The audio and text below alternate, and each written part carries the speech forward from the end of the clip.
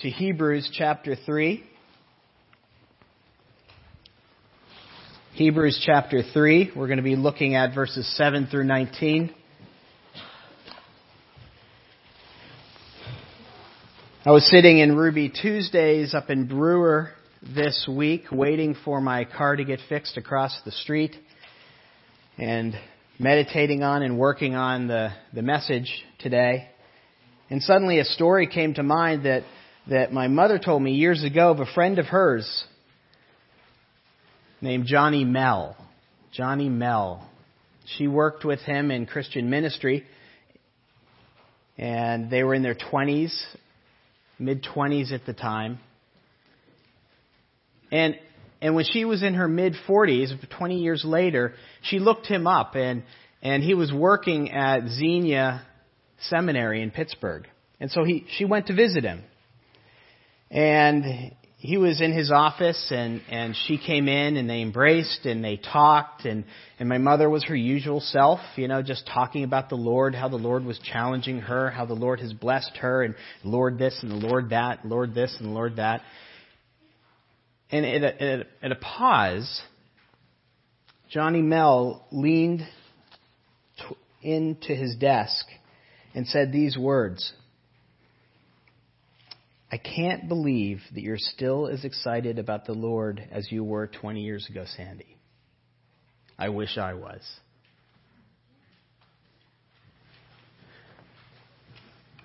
My mother went on to, this was an email, and my mother went on to tell me about another friend she knew in her early Christianity named Bob McGowan. Bob McGowan. Bob, she wrote, was on fire for the Lord, and he and his wife went abroad as missionaries. Then she wrote a sad coda to this email. She said, "Somewhere along the line, Bob abandoned the faith, much to the shock of many of us who knew him. He died about 10 years ago, far away from home and him." Kind of having the same reaction I did a couple of days ago in Ruby Tuesdays. I don't know Bob, but I just started kind of crying in Ruby Tuesdays, right next to the salad bar. I didn't know him, but it broke my heart to hear how he started out so strong. He was a missionary. He didn't finish the race. And because of that, Bob died far away from home and far away from Christ. That is the heart, this kind of brokenness, this spiritual sorrow is the heart with which this text is written. The author writes to brothers and sisters in the Lord who are considering doing what Bob McGowan did. And with a broken heart, he warns them about the dangers of dying far away from home and far away from him. Look with me at verse 7. "Therefore, as the Holy Spirit says, today if you hear his voice, do not harden your hearts, as in the rebellion, on the day of testing in the wilderness. Fathers put me to the test and saw my works for 40 years. Therefore I was provoked with that generation, and said, they will always go astray in their heart. They have not known my ways. I swore in my wrath, they shall not enter my rest. Take care, brothers, lest there be any of you in you an evil, unbelieving heart, leading you to fall away from the living God. But exhort one another every day, as long as it is called today, that none of you may be hardened by the deceitfulness of sin. For we have come to share in Christ, if indeed we hold our original confidence firm to the end. As it is said, today, if you hear my voice, do not harden your hearts as in the rebellion. For who were those that heard and yet rebelled?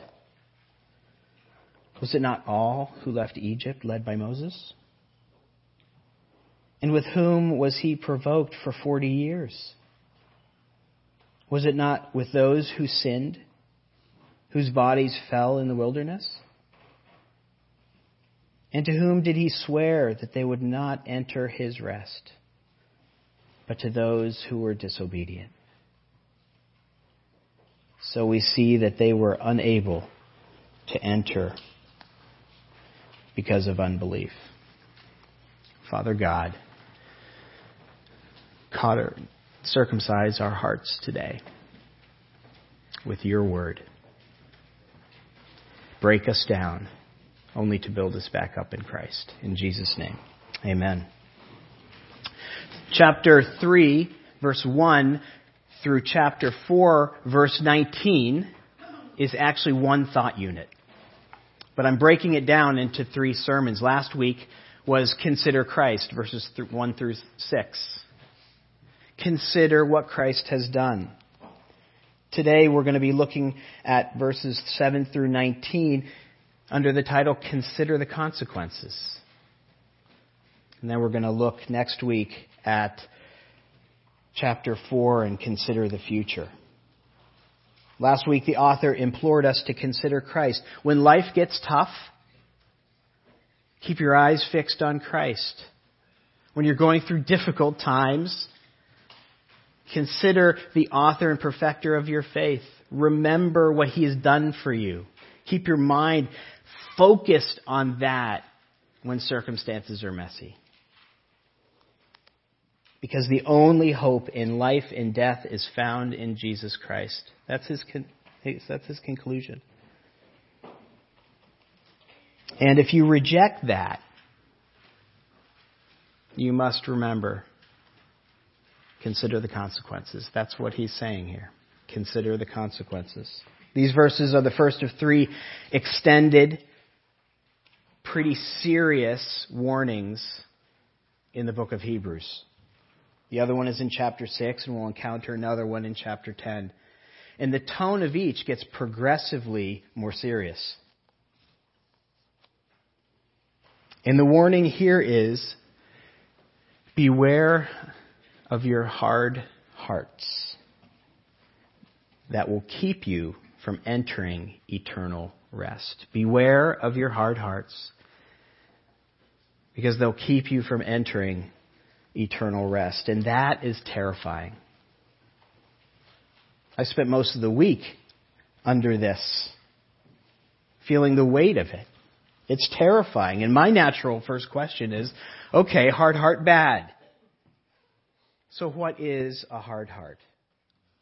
What are the signs of a hard heart? Father, Psalm 139, shine the light on my heart so that I might not sin against you. Help me root out these hard-heartednesses. And what are the signs of a hard heart? As Dustin explained so well 2 weeks ago, the psalmist uses Psalm 95 to describe what a hard heart looks like. 2 weeks ago, he explained the first half of the psalm that I used in our prayer today. The psalmist begins in 95 exalting Yahweh as creator of heaven and earth, of creating everything. And then he says, "Oh, come, let us worship and bow down. Let us kneel before the Lord our Maker." Because he's not only creator of nature, but he's also the creator of us. If you remember that. He deserves all our praise, all our honor, all our devotion, all our love. We should never, ever harden our hearts towards him. We should never, ever reject him. Anything he says, we should accept. Yet that's exactly what the people of Israel did in the wilderness, is reject him. The rest of Psalm 95, as quoted here in Hebrews verses 7 through 11, recounts what Israel's hard heart looks like. Recounts what a hard heart towards God is. Even though God delivered them, even though He showed kindness and graciousness towards them for 40 years, even though He provided manna every day and water when they needed it, even though God guided them physically through the desert, through cloud and fire, they presumed on His grace and grumbled against God. Those are the signs of a hard heart towards God. That's what defined that generation. I mean, if you go back and you read, a little bit of Exodus, Numbers, a little bit of Deuteronomy, you get the impression that this was a defining characteristic of that generation. Grumbling. Complaining about their situation. Grumbling about God's leaders, Moses and Aaron. Putting God to the test again and again, saying, God, prove yourself to me, and then I will follow you. That's putting God to the test. Prove yourself to me, God. They did that again and again and again. And the author of Hebrews is saying, these are the signs of a hard heart. Doug Wilson writes, complaint is the flag of ingratitude, and it waves above the center of unbelieving hearts. Complaint. A hard heart in Scripture is basically shorthand for unbelief. Unbelief. Not trusting God. And not trusting God is spiritually serious. It's spiritually dangerous. We don't usually think of complaining as all that bad, do we? We complain about the weather. In fact, we delight to do this, don't we? I was in Southwest Harbor hardware store, just at the register. And what came up but the weather? There's something strangely delightful about talking negatively about the weather, isn't there? Isn't that weird? It's how we start conversations.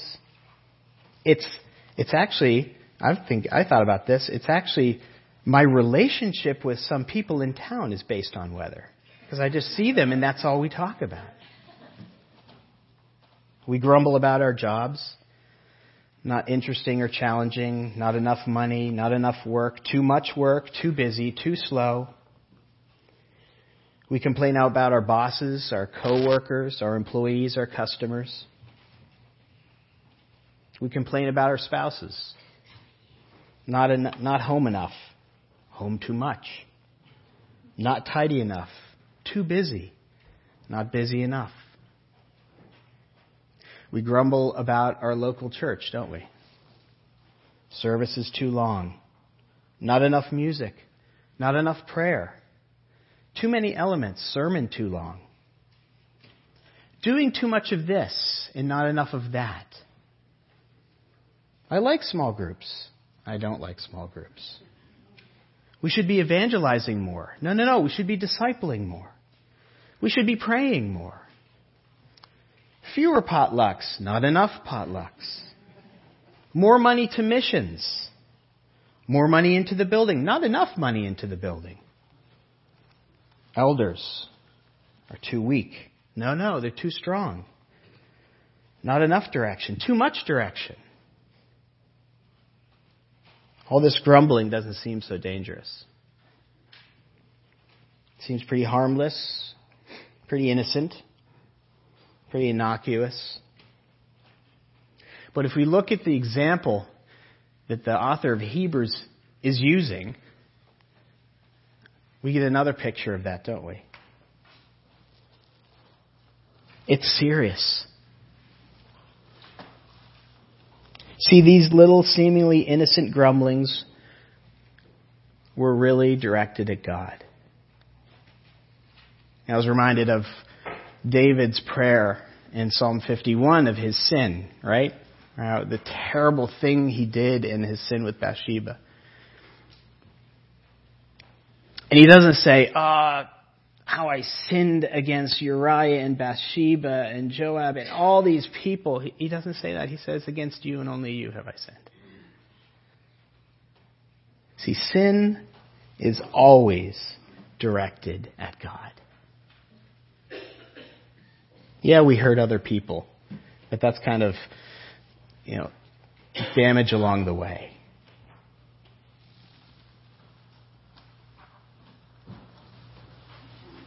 He tells Moses over and over again in the wilderness that it's not him they're rejecting, but who? God. And that's what grumbling really is, a rejection of God. At its root, it's not trusting God at that precise moment. It's not trusting Him that at that precise moment He is pursuing your good, that He is concerned and loves you.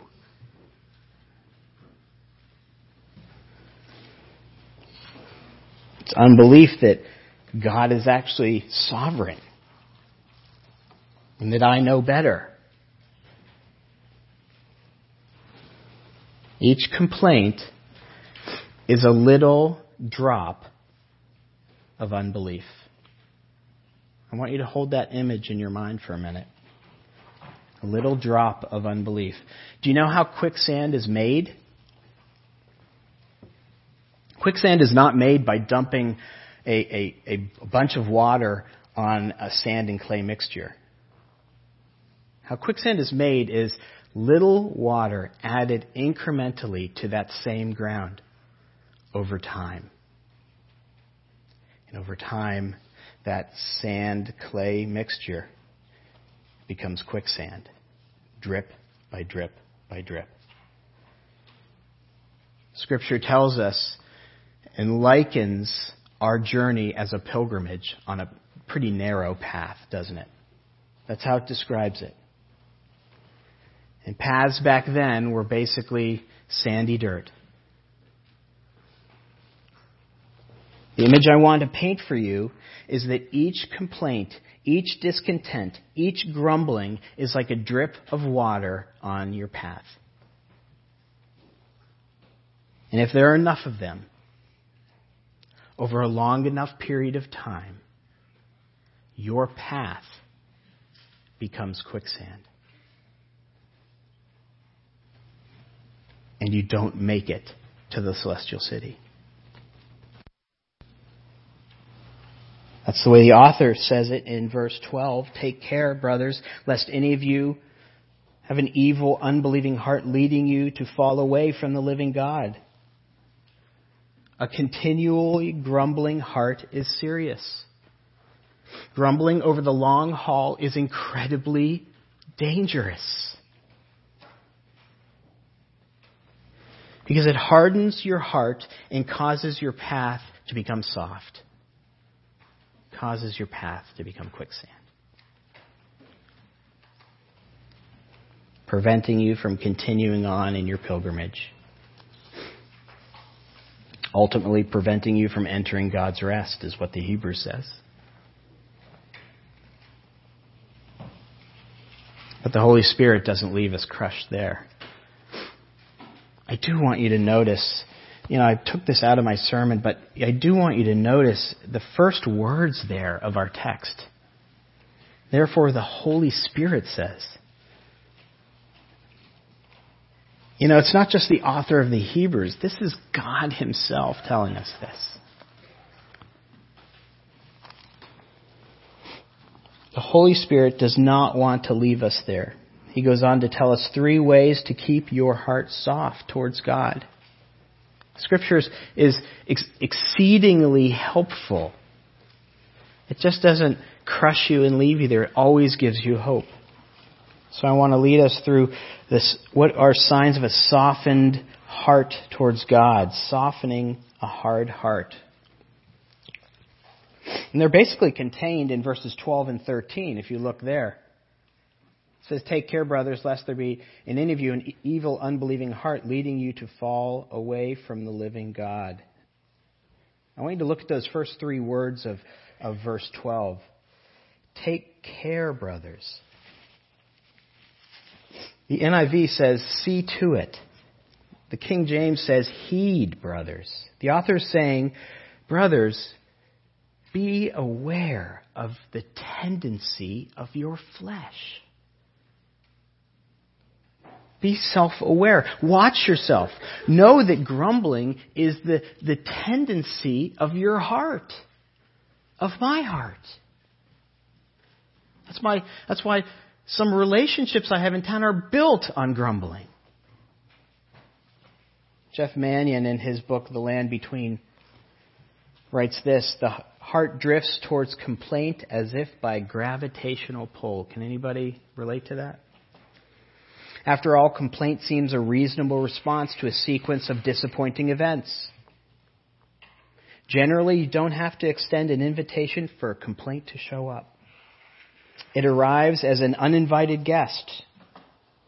You return home from yet another frustrating day to discover the complaint has moved into your guest room, unpacked its luggage, and has started a load of laundry and is rooting around in your fridge. Even as you seek to dislodge complaint, you move its bags to the curb and change the lock. It crawls back through the guest room window. Complaint resists eviction. Isn't that true? So we have to take note of the words the author chose to repeat in Psalm 95. Look at verse 7. Today, if you hear his voice, do not harden your hearts. Look at verse 15. Today, if you hear his voice, do not harden your hearts. Look at chapter 4, verse 7. Today, if you hear his voice, do not harden your hearts. We have to watch ourselves today. We have to be careful and monitor ourselves today. We have to be self-aware about this tendency, this gravitational pull that is so spiritually damaging today. And resist the temptation to put those little drops of water on our dusty paths. That we think that no damage can come from that little teeny drop of water I just said. Nothing. But grumbling starts to define you.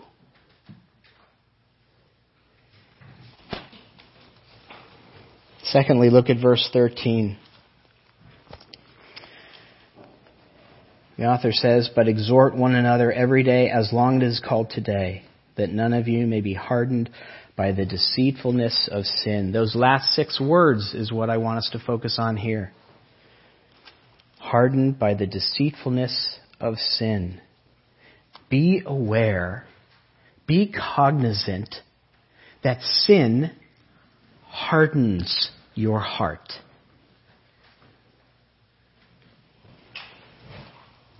We have to recognize the effect of our spiritual disease on us. Because we've all, in Adam, rejected Christ, we all inherit this sinful nature, this flesh, hearts of stone. That's our natural-born state. That's our natural-born proclivity, is to sin. That's the water we're most comfortable in. And what the author here is saying, sin hardens our heart towards God. Sin has a cumulative and desensitizing effect on our conscience, making that sin easier the next time.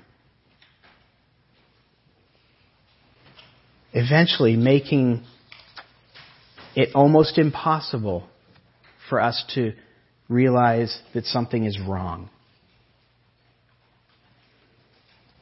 This is what Paul is talking about when he writes to Timothy in his first letter in chapter 4. Sin hardens hearts. Sin cauterizes hearts. Sin sears your heart, your conscience, so that you begin to think it's not sin. Has anybody ever had that blessed realization where you're doing something and all of a sudden you go, or you're saying something, or something you've said over and over again, and you go, the Spirit breaks through and makes you realize that's sin.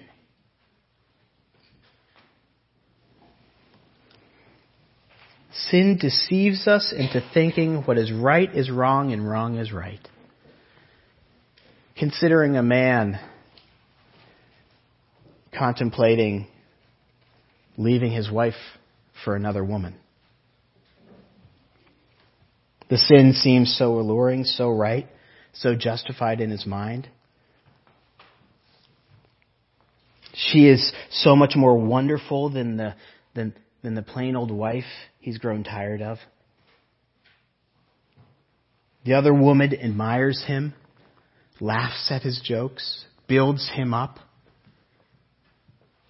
His wife to him seems nothing but nagging. The man begins to believe the other woman would be better for him. Despite the taboos, despite the atomic bomb mess that it's going to create, he begins to think how much better off and how much happier he will be with the adulteress. He begins to believe that people will understand if you just give them time. They'll see what I see. They'll get over it. They'll see that the other woman is much a better fit for me than my wife. He even starts to believe that his children will ultimately be glad for him. This, of course, is a massive deceit. Massive. And perhaps you know men or women that have gone down this path. And the author of Hebrews wants us to be aware of the deceitfulness of sin. It's one of its characteristics. It looks good. It advertises pleasure, but always gives you pain. It plays to our deceitful hearts. Our hearts are Jeremiah 17:9 hearts. The heart is deceitful above all things and cannot be trusted. Do you believe that about yourself?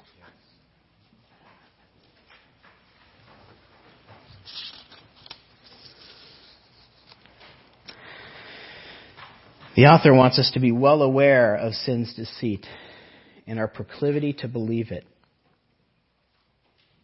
As Richard Phillips put it, we cannot trust our hearts.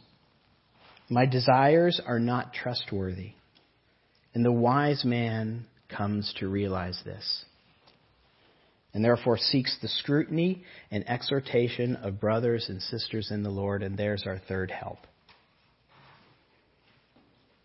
Be aware of the community's role. Be aware of the community's role in help keeping your heart soft. Look at verse 13 with me again.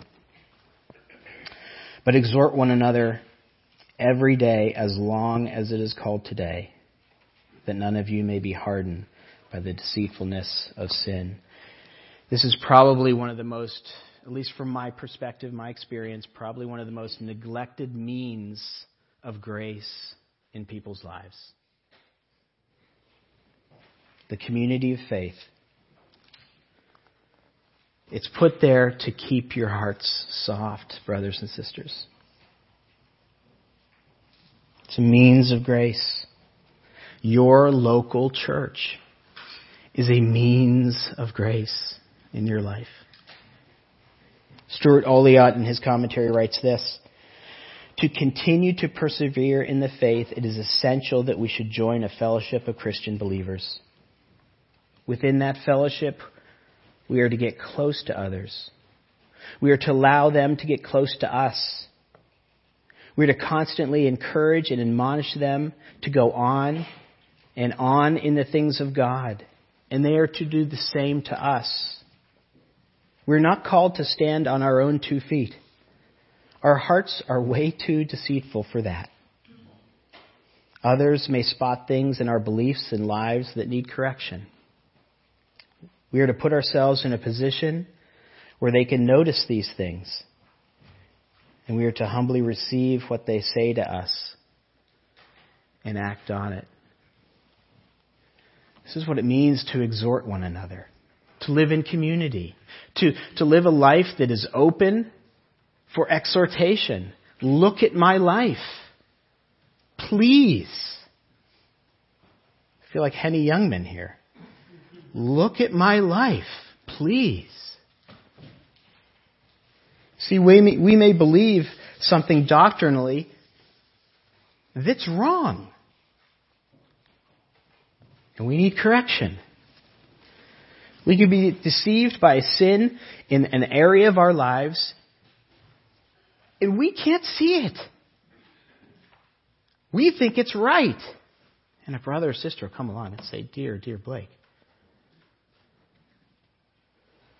we can think we're pretty self-aware.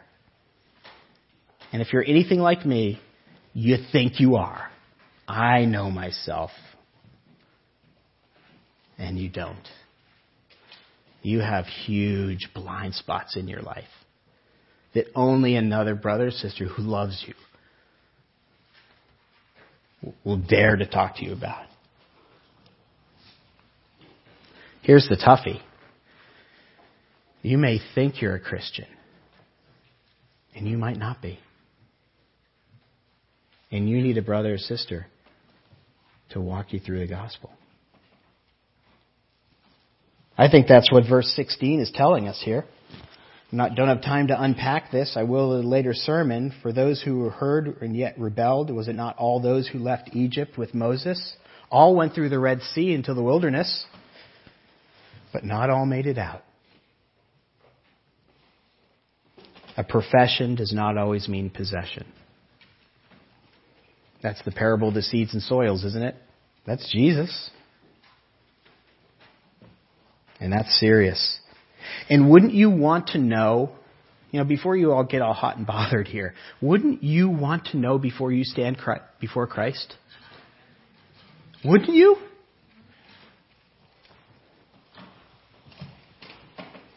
That's why Scripture encourages community so fervently. That's why we have such a high view of membership here at Southwest Harbor Congregational Church.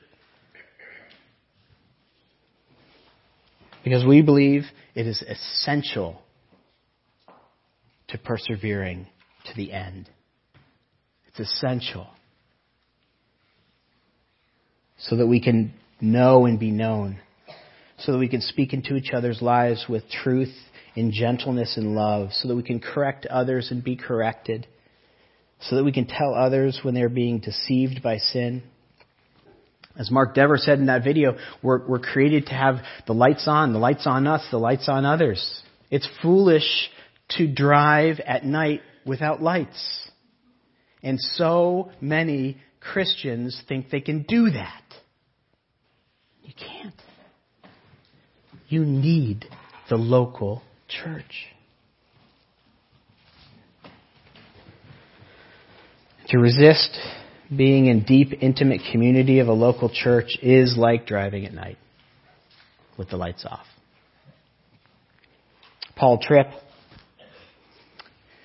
Sunday school, wrote a book called Whiter Than Snow, and he says this: we aren't created to be independent, autonomous, or self-sufficient. Our lives were designed to be community projects. Yet the foolishness of sin tells us that we have all we need within ourselves. So we settle for relationships that never go beneath the casual. We defend ourselves to people around us who point out weaknesses and tell them they're wrong. We hold our struggles within, not taking advantage of the resource that God has given us. Pause to think about it just for a second and it'll make sense. Think of Scripture. Think of right at the beginning in chapter 2 in Genesis. What does God say when looking at Adam? Let's say it together. It is not good for man to be alone. It's just not. He sets this trajectory right from the beginning. Ecclesiastes 4, 2 are better than one. A little later on in the book of Hebrews, he's going to come back to this idea in chapter 10, and he's going to say, let us consider how to stir up one another to love and good works, not neglecting meeting together as some are in the habit of doing, but encouraging one another every day, as long as it is called today. He keeps coming back to that today, doesn't he? It's important now, not tomorrow. Not I'll get to it in June. Not I'm not going to join the church. I'll do it at a later date. Now. And by the way, you don't have to join this church. Join a good gospel preaching church. I can recommend a bunch in Ellsworth. I can recommend a bunch in Mid-Coast, Maine. I can recommend a bunch up in the county. It's about being in intimate community, that means of grace that helps you persevere to the end. Think of Elijah leaving Mount Carmel, going into the desert to sulk. Think of David alone in the desert. He writes about the dangers and the loneliness. Think of Jesus. He didn't want to be alone in the Garden of Gethsemane. Remember? He said, Peter, James, John, please. Come with me. And in that garden, he struggled with the consequence of going to the cross. That was his struggle. Let me just lay out to you 2 struggles he was struggling with. He was, of course, probably out of many, he was, of course, struggling with taking the full wrath of God on himself. He knew what was coming. He knew that your sin and my sin needed to be paid for, and that God was angry at sin. And Romans tells us even that it is stored up. Oh my goodness, could you imagine? And it was going to be meted out on him. And it says that he sweated blood over those kinds of consequences. Thinking about that. But he also struggled in another area. He struggled with the thought of being alone. Of being separated from his heavenly Father. He'd never been alone before. Because the definition of hell is being alone eternally. Eternal separation from God. That's the definition of hell. Eternal aloneness. That is a wage of the hard heart. That's how a hard heart gets paid. It's said several times here and in different ways. You can look in verse 11. It says, I swore in my wrath, they shall not enter my rest. Verse 19, same thing. We see that they were unable to enter the rest because of unbelief. Here he's putting hell in terms of not being at rest, not entering the promised land. In verse 12, he puts it in terms of falling away. We read that one. Take care, brothers, lest any of you with an evil, unbelieving heart, you fall away from the living God. In verse 17, he puts it in terms of death. With whom was he provoked for 40 years? Was it not with those who sinned, whose bodies fell in the wilderness? See, the wages of a hard heart is never making it to the promised land.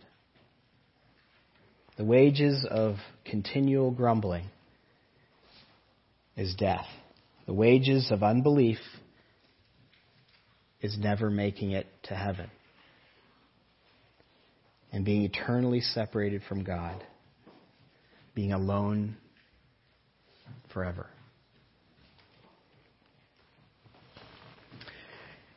And the Bible says that that's the trajectory that every person is on who's ever been born. It's on that trajectory. That's what Romans 6:23 tells us. We all fall short of the glory of God.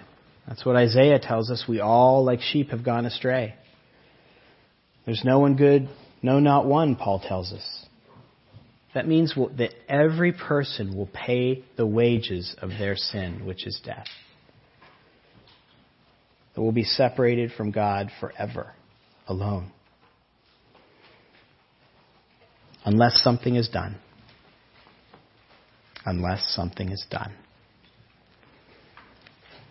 Something was done. Something was done about that. God, in His kindness and mercy, looked down and saw the situation that we were in. The hopelessness, the despair.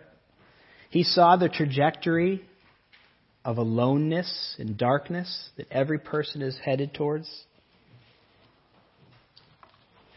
He knew that we could never make it to Him, so He came to us. That's what the gospel is all about.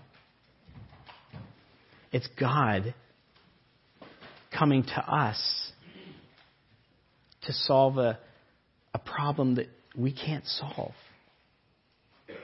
To change a trajectory that we can't change. No matter how good we think we are, no matter how many good works we think we do, the good intention we are, the philanthropy, we can't change the direction. Only one person can, and that was Jesus Christ. He came and He lived a perfectly sinless life that the law demands. A little later on in Hebrews, we're going to read that when we get into Him as the high priest, that He was tempted in every way that we are, yet did not sin. And He paid the penalty that we deserve. He went to the cross and He did take the full weight of God's wrath on Himself. He allowed His body to be broken. This is why we do this, is to remember the amazing grace we have in Jesus Christ.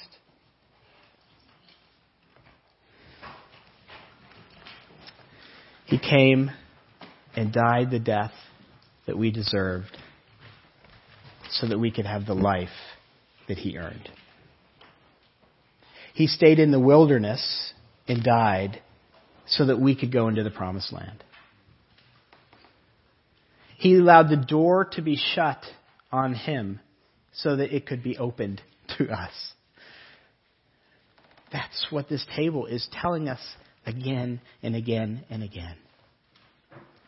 And if you believe this table is for you, and it is a table that not just reminds us of the grace that we have in Jesus Christ, but it reminds us also of the sin that He took away and paid for. And that should bubble up in our heart incredible gratitude. That should trump the grumbling that we're also tempted to go into. That's why over and over again, He'll come back to that theme of consider Christ. Keep your mind on Christ. Keep your eyes fixed on Christ, the author and perfecter of your faith. When you think about grumbling, think about Christ. Don't put that drop of water. Think about Christ. That's why we do this every week, so we can think about Christ. It's not about what we do here. It's not about religion. So that we can consider Christ and what He's done for us. I'm going to invite the elders and elder candidates to come forward to distribute the elements.